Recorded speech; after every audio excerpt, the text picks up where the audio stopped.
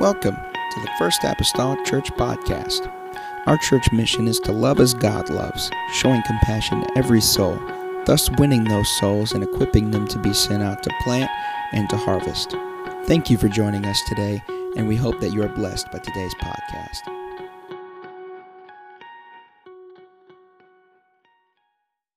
Being here this morning. Hallelujah. Proverbs chapter 29.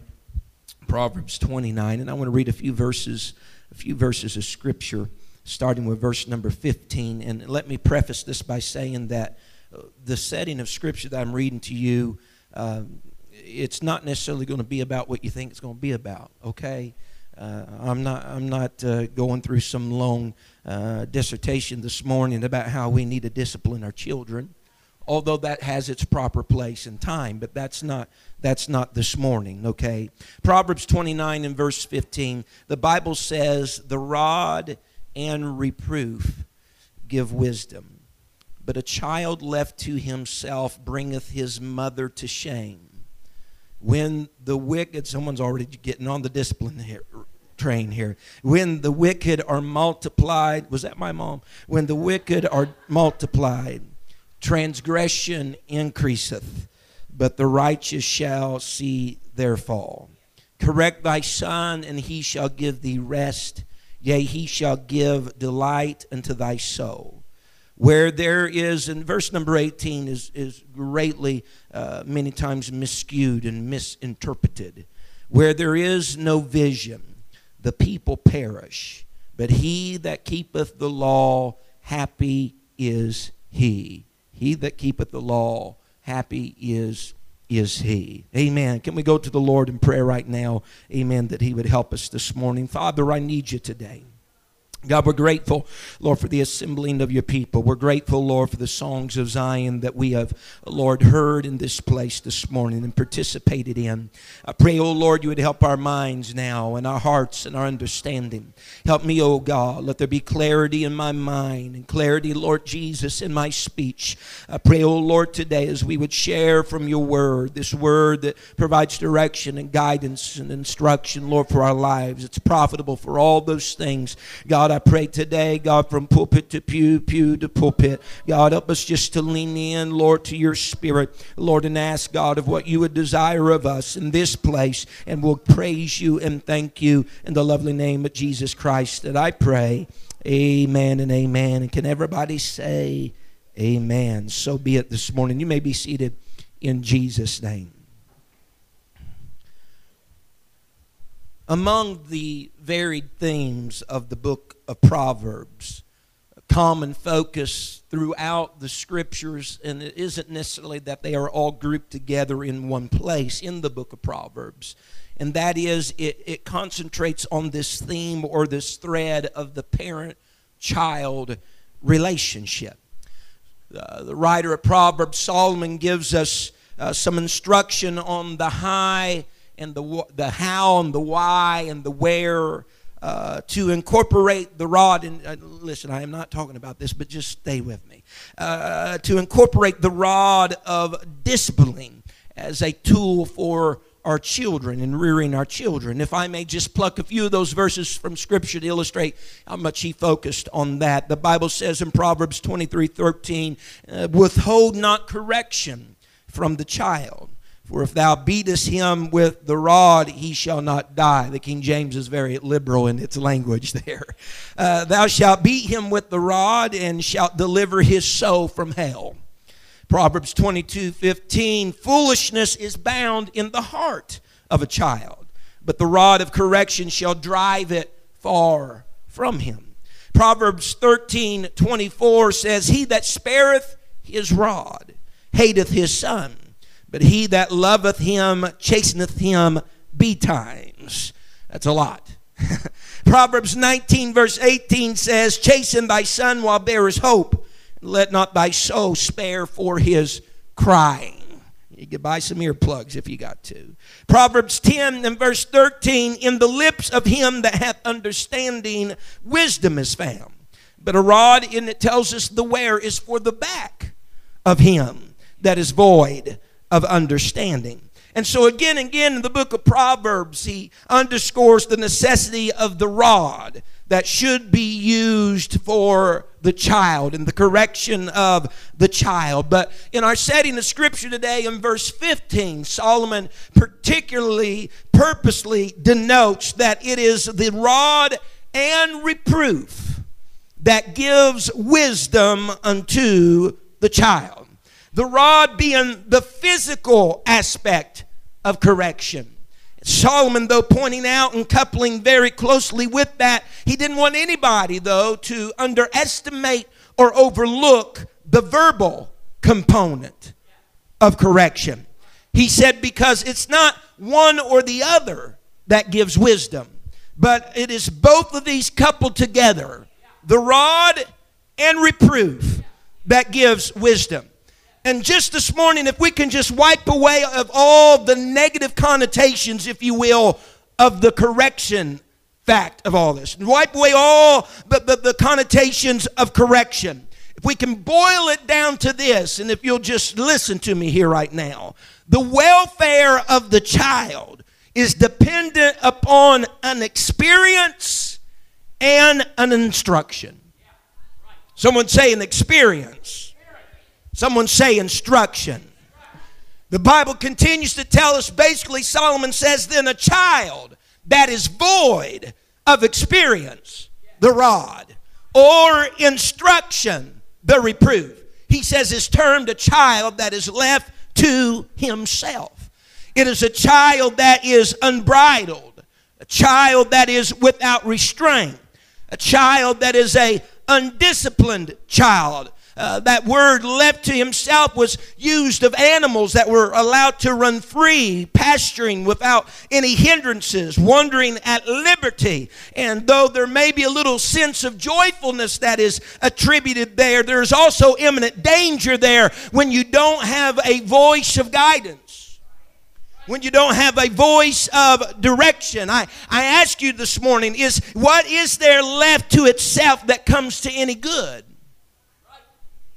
What is land without some enclosures or cultivation? It turns into a wilderness. And a child without experience and instruction, the Bible says, is a shame and a disgrace. And it particularly says to its mother.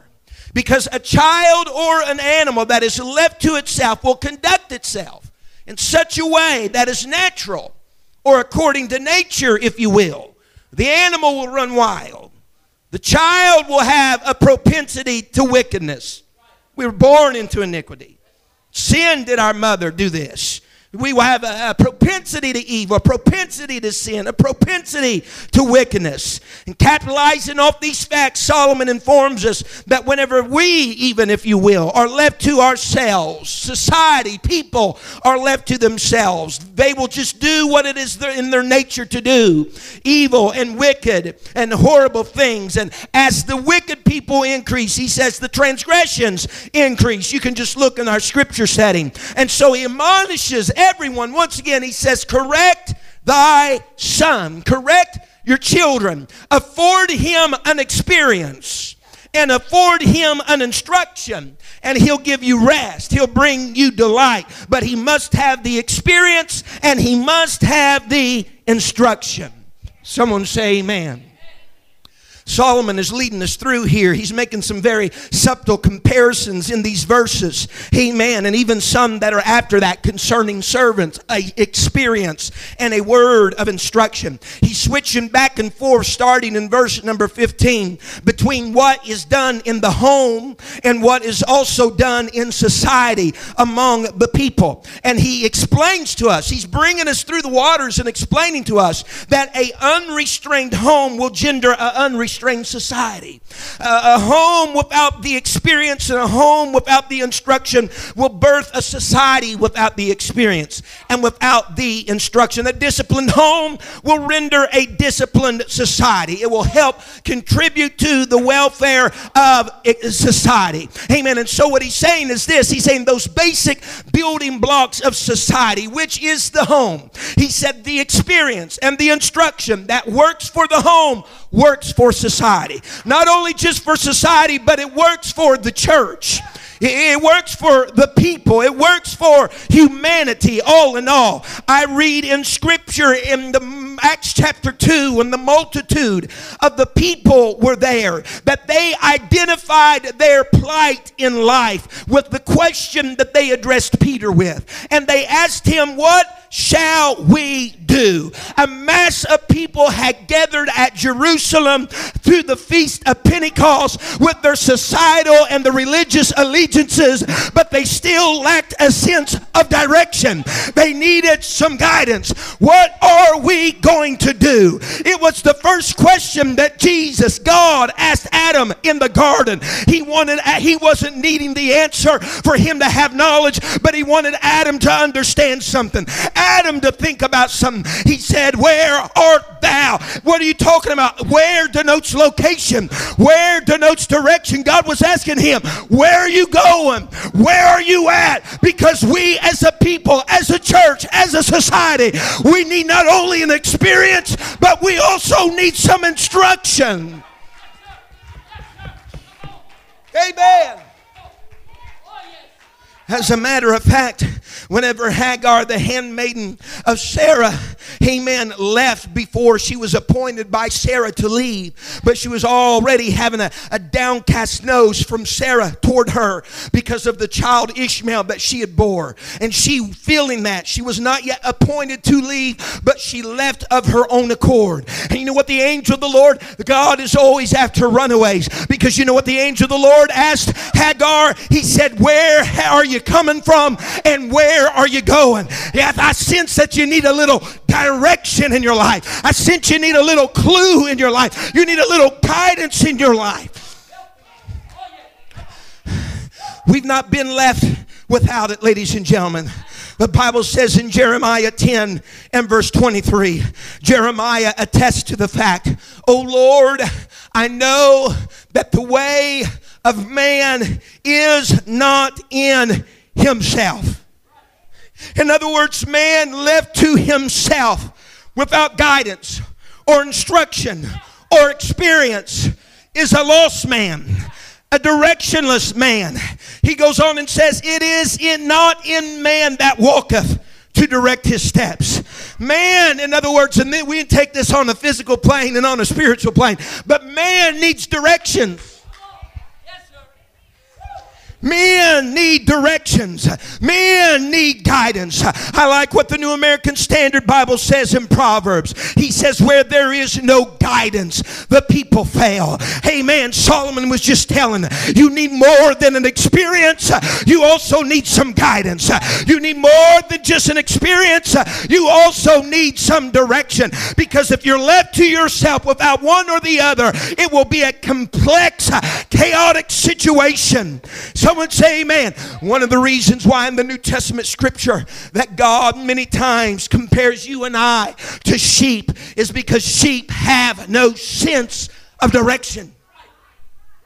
And that's not talking down to us. That's just talking about our nature. We have no sense of direction apart from the shepherd and apart from the shepherd's voice. The sheep without the voice of their shepherd are lost sheep, aimless wandering sheep, sheep with no direction, sheep going where they want to at their own discretion. Many times life-threatening directions and circumstances because they need the voice of instruction in their life.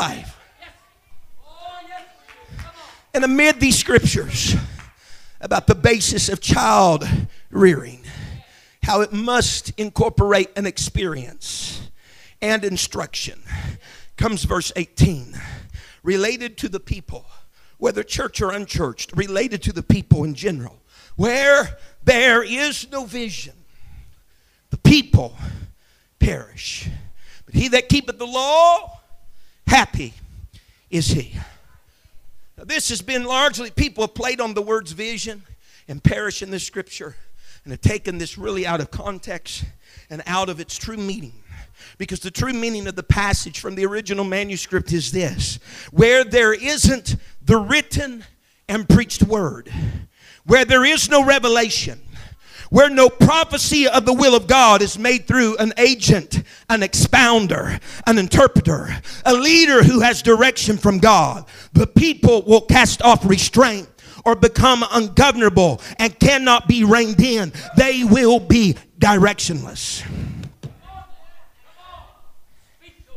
In other words, where there is not the preaching of God's word, there will be a directionless people. Where there is not the utterance of God's word, there'll be people aimlessly wandering with no sense of goal or ambition or target.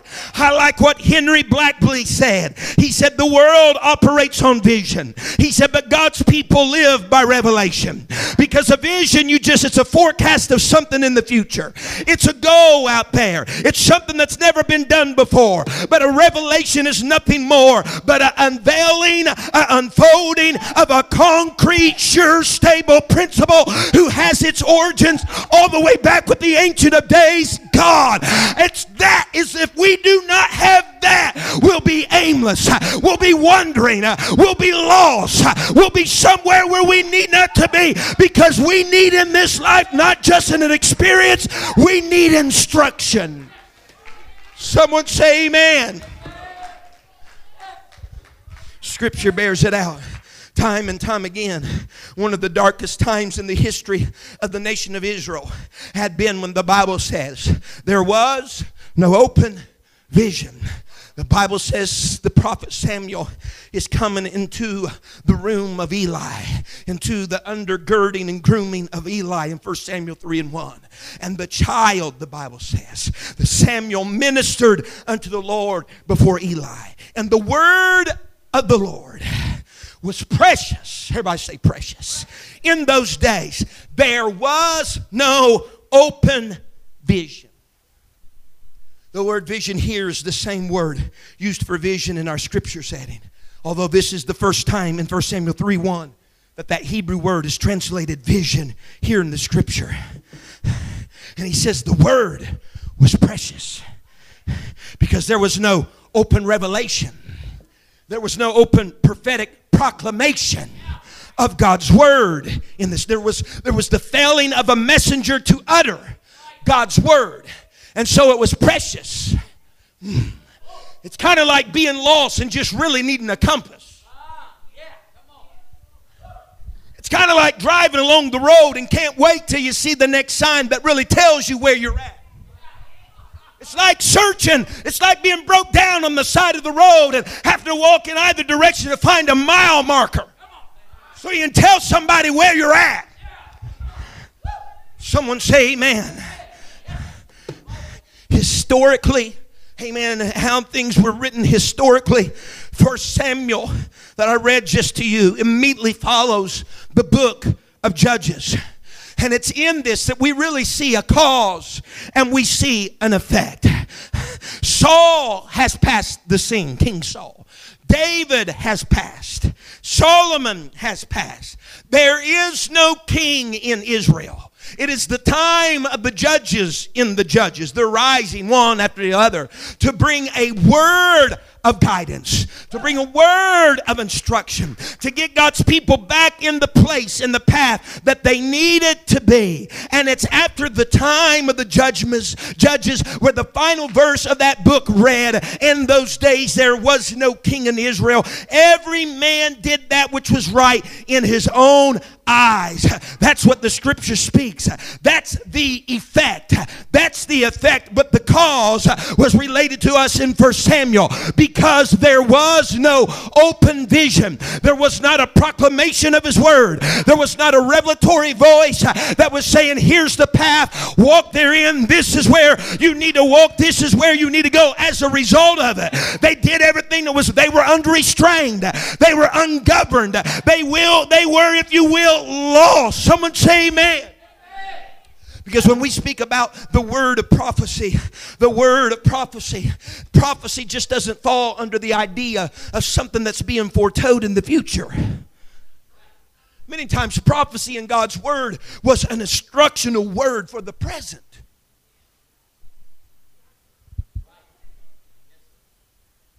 We need an experience, but don't forget the instruction that comes from the preached word of God.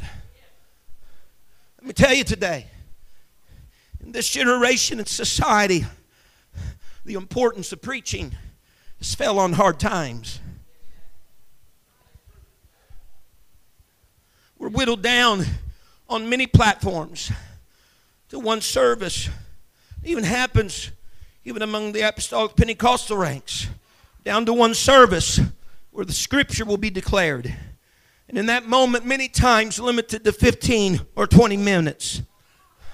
And I understand there's places for all this, but it being overly flavored with just supposed enhancing videos and graphics. The Word of God has fell on hard times. And every other ministry that we may have got to be geared in such a way that it can relate to people. And I understand the importance of it relating to people and meeting them where they are. But listen, the problem with this is if we continue to relate with them where they are, they may remain where they are. There still has to be a preacher. There still has to be the voice of somebody. It's going to stand in the pulpit with the revelatory word of God and proclaim it, because on the home front and on the society front, we need an experience, and I'm happy for that, but we also need a word of instruction. We cannot improve upon this book right here. We cannot improve on this book right here. There's not enough videos in HD format that can improve on the word of God right here. There's no additive that can improve on this. There's no preservative that can improve on this. The home and the family and the church and society still need experience, but they still need this unadulterated, unaltered word of God. Preachings fell on hard times. I go back and I think how the children of Israel received manna from heaven, and the Bible tells us, amen, as it fell and whenever it fell, that the children of Israel began to attempt with many different vices to improve upon the manna, the bread that fell from heaven. And in doing so, they altered its taste from being sweet as honey to the distaste of oil. I ask you today, how can you improve on something that fell from heaven? How can you improve on something that fell from heaven? How can you improve something that's been designed and spoken by God? How can you improve on the word of God when the writer of Hebrews said that the worlds were framed by the word of God? How can you improve on that? How can you increase its value? It's necessary. It's necessary for us as the children of God in the world, an experience and an instruction.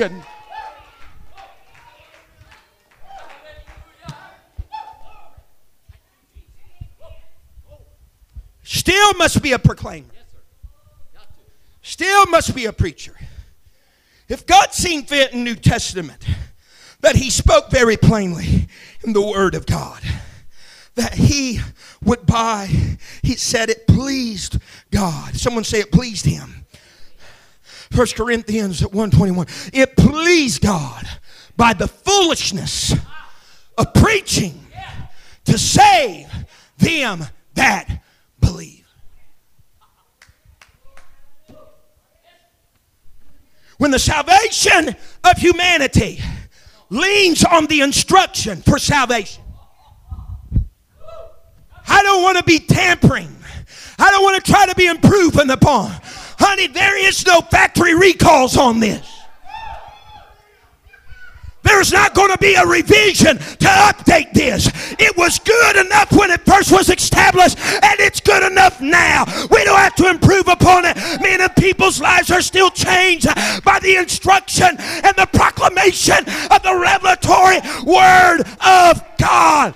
He chose this so that people might be saved.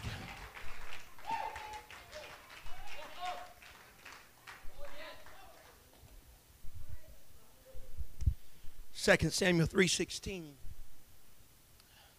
Scripture says all Scripture is given by inspiration of God. And it's profitable for doctrine, for reproof, for correction, for instruction in righteousness. The Word of God. It's profitable for instruction, guidance, offering directions. Offering directions. Song that years ago, Bishop, and if I'm not mistaken, even maybe Uncle Fred used to sing was, I'm using my Bible for a road map. He gives guidance. He gives direction. And listen to me. In so much, in 2 Peter, Sister McGee, in chapter 1 and verse number 17, allow me to read this. I don't want to skirt the experience side, but Solomon even threw in the reproof or the instruction side because there had been a lot of weight already cast on the experience side. If we don't watch it, we can capitalize on our experience and lose direction.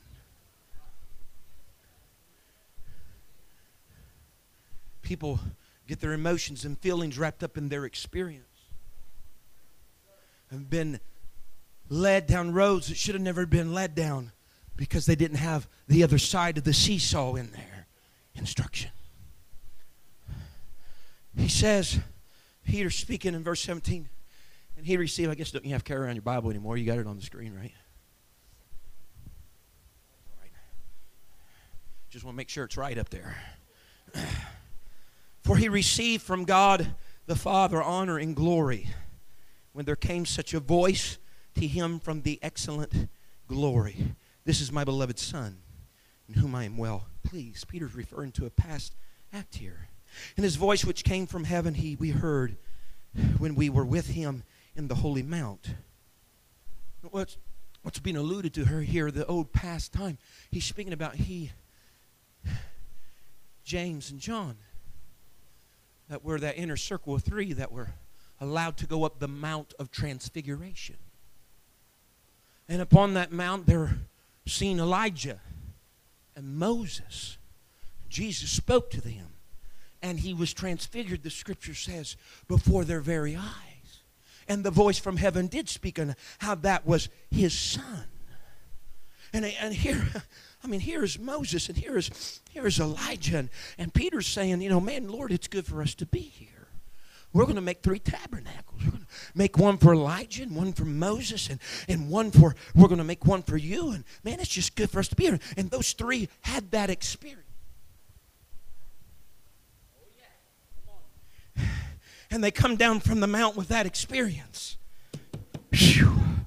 But Peter goes on in verse 19 in reflection on the experience and says, we have also a more sure word of prophecy, whereunto ye do well that ye take heed, as unto the light that shineth in a dark place. Because a light in a dark place is going to give you some guidance. Going to give you some direction until the day dawn and the day star rise in your heart. You know what Peter was saying? He said, I remember the transfiguration experience. I remember overtaken by that, wanting to make tabernacles for all. I remember seeing the Lord transfigure. That was a great experience. But I can't just lean on my experience in and of itself. We have a more sure word of prophecy. The Word of God, the instructional word, the directive word. That's a lamp unto our feet and a light unto our path. I'm not knocking my experience, but I need my experience coupled with some instruction. Someone say yes.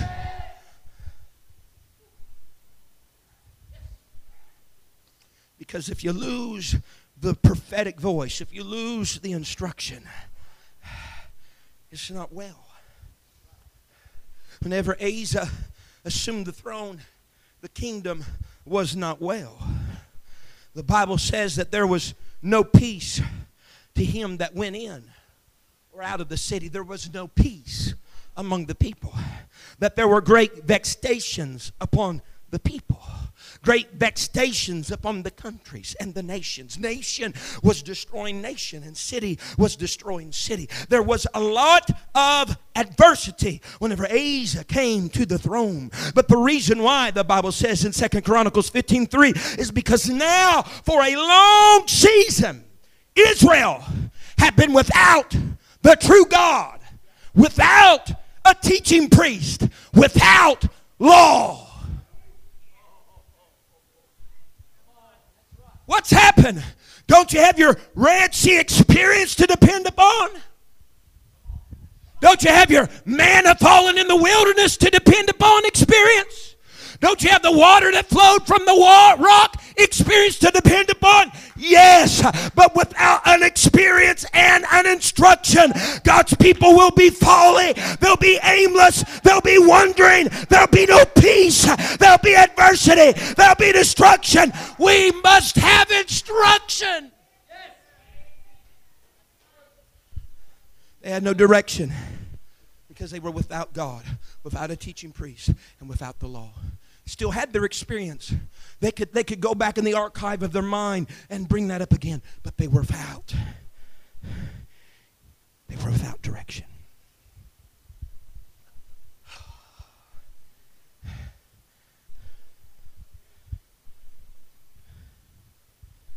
I'm starting to sweat, or let me rephrase that. I'm continuing to sweat.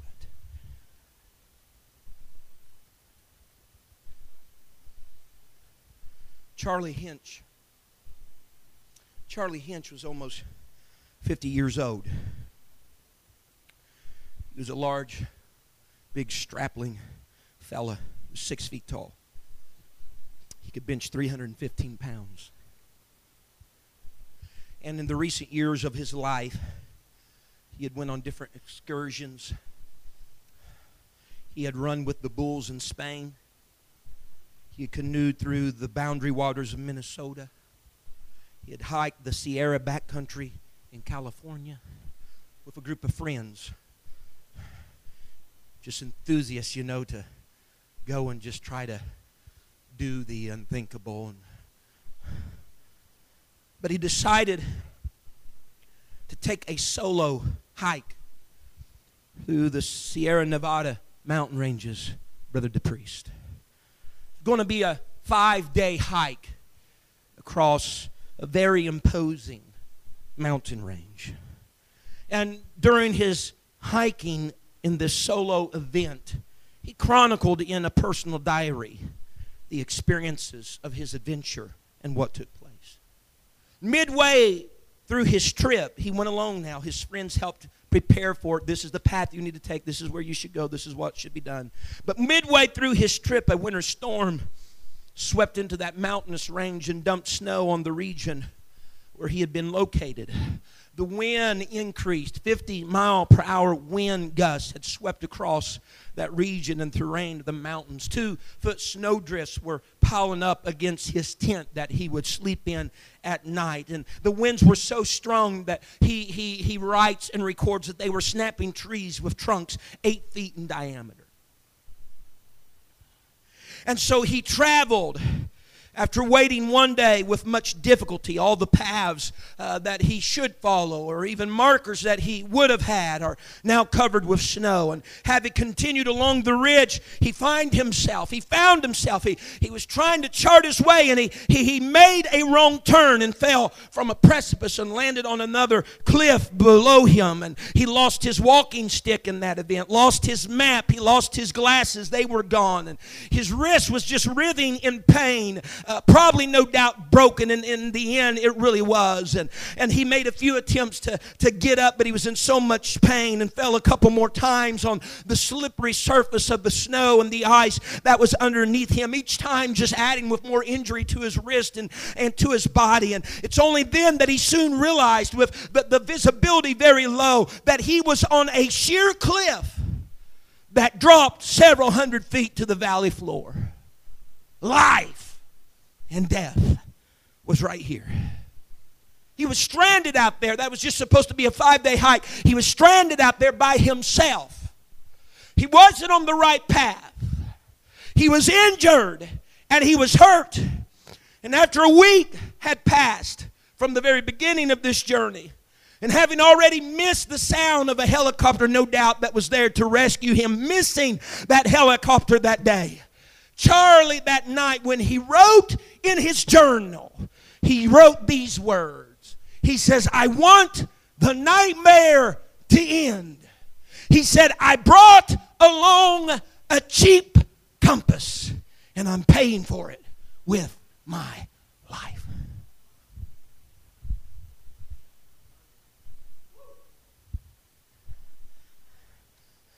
We need a word of instruction.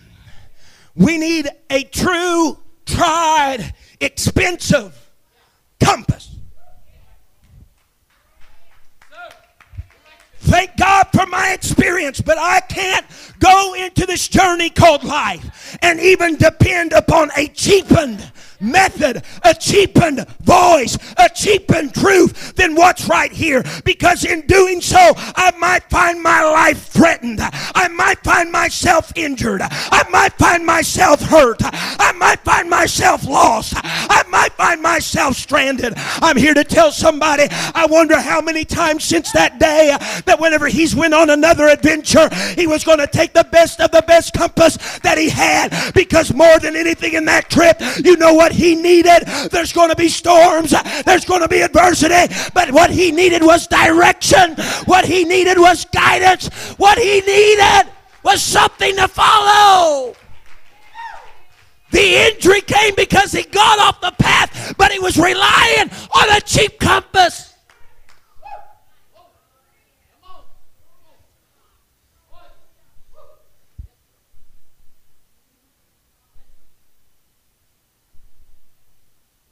The Bible says in the, you know me, here's scripture, you know, let's go. Matthew 9:36. The Bible says, but when he, speaking of Jesus, saw the multitudes, that he was moved with compassion on them because they fainted and they were scattered abroad as a sheep having no shepherd. Jesus had already, look at the verses prior and the chapters prior, he's already healed the sick. He has already cast out those that were possessed with demons. But the Bible plainly indicates that the moving of his heart with compassion was not when he's seen another sick person, not when he's seen another person that was possessed with demons, but whenever he's seen the people that were scattered and had no direction because the voice of their shepherd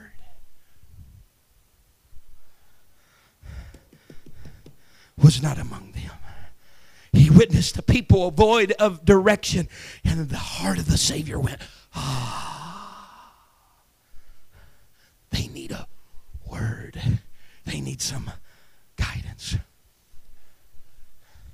The birth of the church in Acts 2, initiated by 120 being filled with the Holy Ghost, undoubtedly resulting from 7 to 10 day prayer meeting.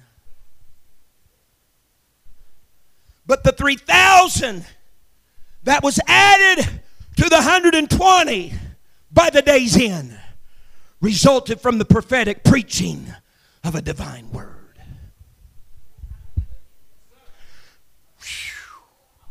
120 came into being by the experience of a prayer meeting. But 3,000 because someone listened to a word of instruction. Peter expends his energies for about 23 verses preaching and proclaiming and giving guidance and giving direction. And the end result, 3,000 are added to the church because they didn't just going to get an experience. They were going to get some instruction. The Bible says in 1 Samuel 15:26, so Samuel was speaking to Saul. Saul was Israel's first king. The Bible says that he stood head and shoulders among all of them. This is what the people wanted. This is what the people desired. And Samuel said unto Saul, he said, I will not return with thee. Saul was trying to get Samuel, turn with me now and let's worship together. He understood he had already made some mistakes. He had already flubbed up. He says, turn now. And Saul and Samuel saying, no, I will not return with thee. Listen now. He says, for thou hast rejected the word of the Lord. And the Lord hath rejected thee from being king over Israel. You've rejected guidance. You've rejected instruction. Now listen to me. The Bible follows that up in the Chronicles, the recordings of the events that have happened. Chronicles 10:13. So Saul died for his transgression which he committed against the Lord, even against the word of the Lord, which he kept not. Look now, and also for asking counsel of one that had a familiar spirit, him going to the witch of Endor to inquire of it. And inquired not of the Lord, therefore he slew him and turned the kingdom to David his son. What's the scripture saying? Listen what it says.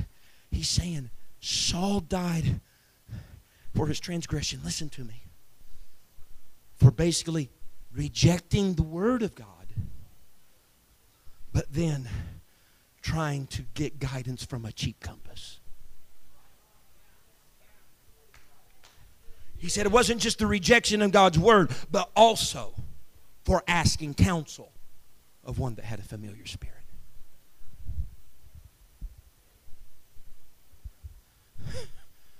And just listen, he didn't just not listen to the instruction, but he tried to substitute the instruction for something that was a whole lot more cheap than the original.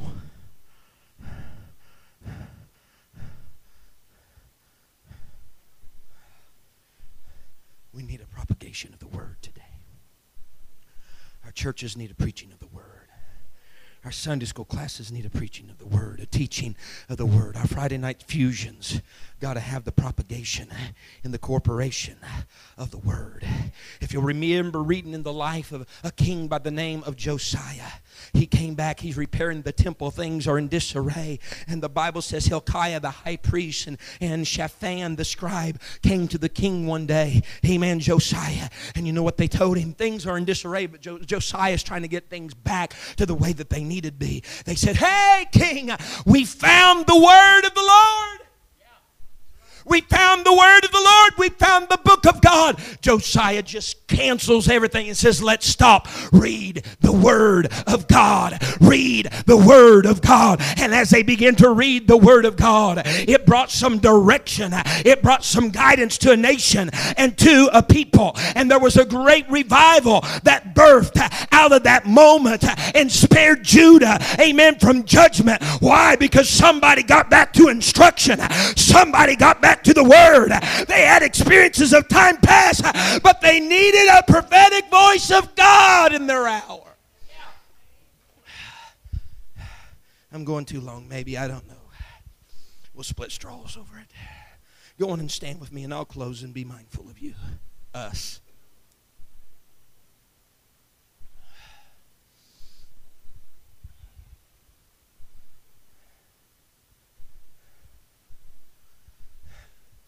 Amos says in his recording, the Lord says that there's coming a day that there will be a famine.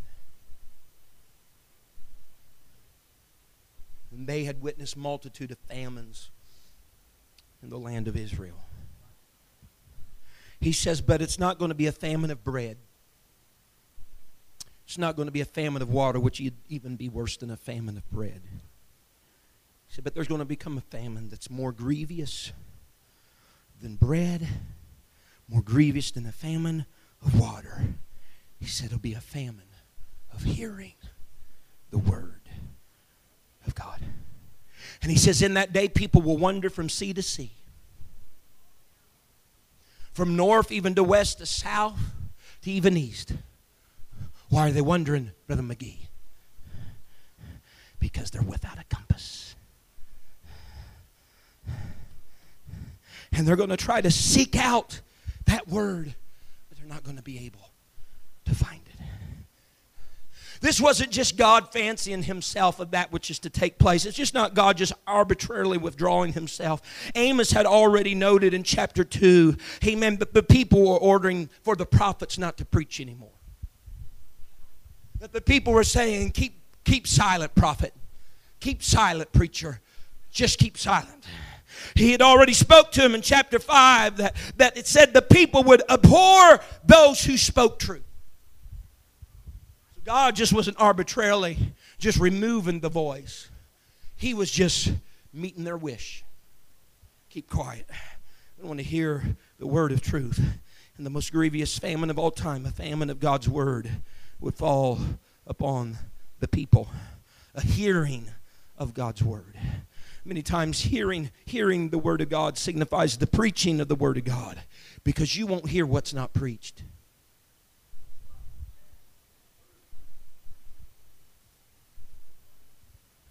You won't hear what is not preached. There'll be a famine. You know what's interesting? There'll be a day. It'll happen. It'll happen just as the scripture unfolded. Experience, yes. I'm thankful for my Pentecostal experience. I'm thankful for being born again of the water and the Spirit. That's great and tremendous. But I can't just secure life going in that path without a consistent word of guidance and instruction in my life. People before that approached me and said, well, you know, we were here, we were there. Even I remember one just talking about Amway meetings. Everybody remember Amway, the big Amway craze that went through? Amway meetings went through. I tell you what, we felt the Spirit of God there. We really experienced something there. Oh, my question is, though, what did you hear?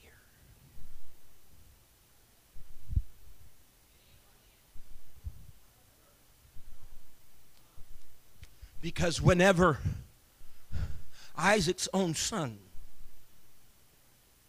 Jacob, entered into his daddy, he felt like Esau. He smelled like Esau.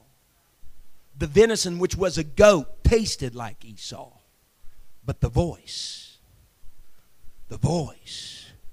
was the voice of Jacob. That feels like him.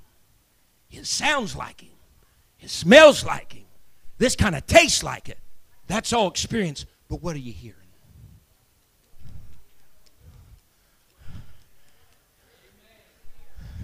What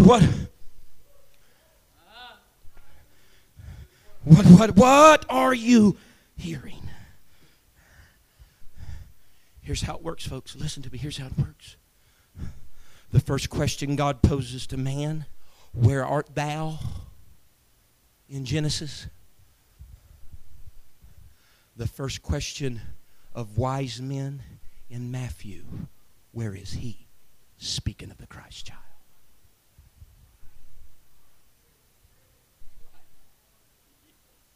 God's asking about your direction to begin with. And when you're done and through, you realize you are directionless, and so you're searching for him. You're searching for him. Let's bow our heads in this place this morning. Hallelujah. Just bow our heads in this place. Ladies and gentlemen, we need the wisdom that's given to a child is due to an experience and to an instruction.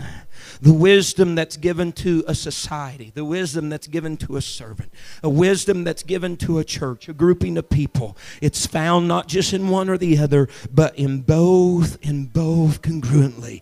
We need an experience and we need instruction. We need a preaching of God's word. We need a reading of that written word because it governs our lives. It gives us an anchor point. It's not a cheap compass. You don't have to improve upon this. You don't have to make this better. It's good just as it stands. It is good. It's right. It's pure. Amen. It's sure. Hallelujah. Thank you for listening. If you would like more information about our services and activities, you can find us on Facebook, Instagram, and Twitter with the username FACMC. Again, that's FACMC. Thank you, and have a blessed day.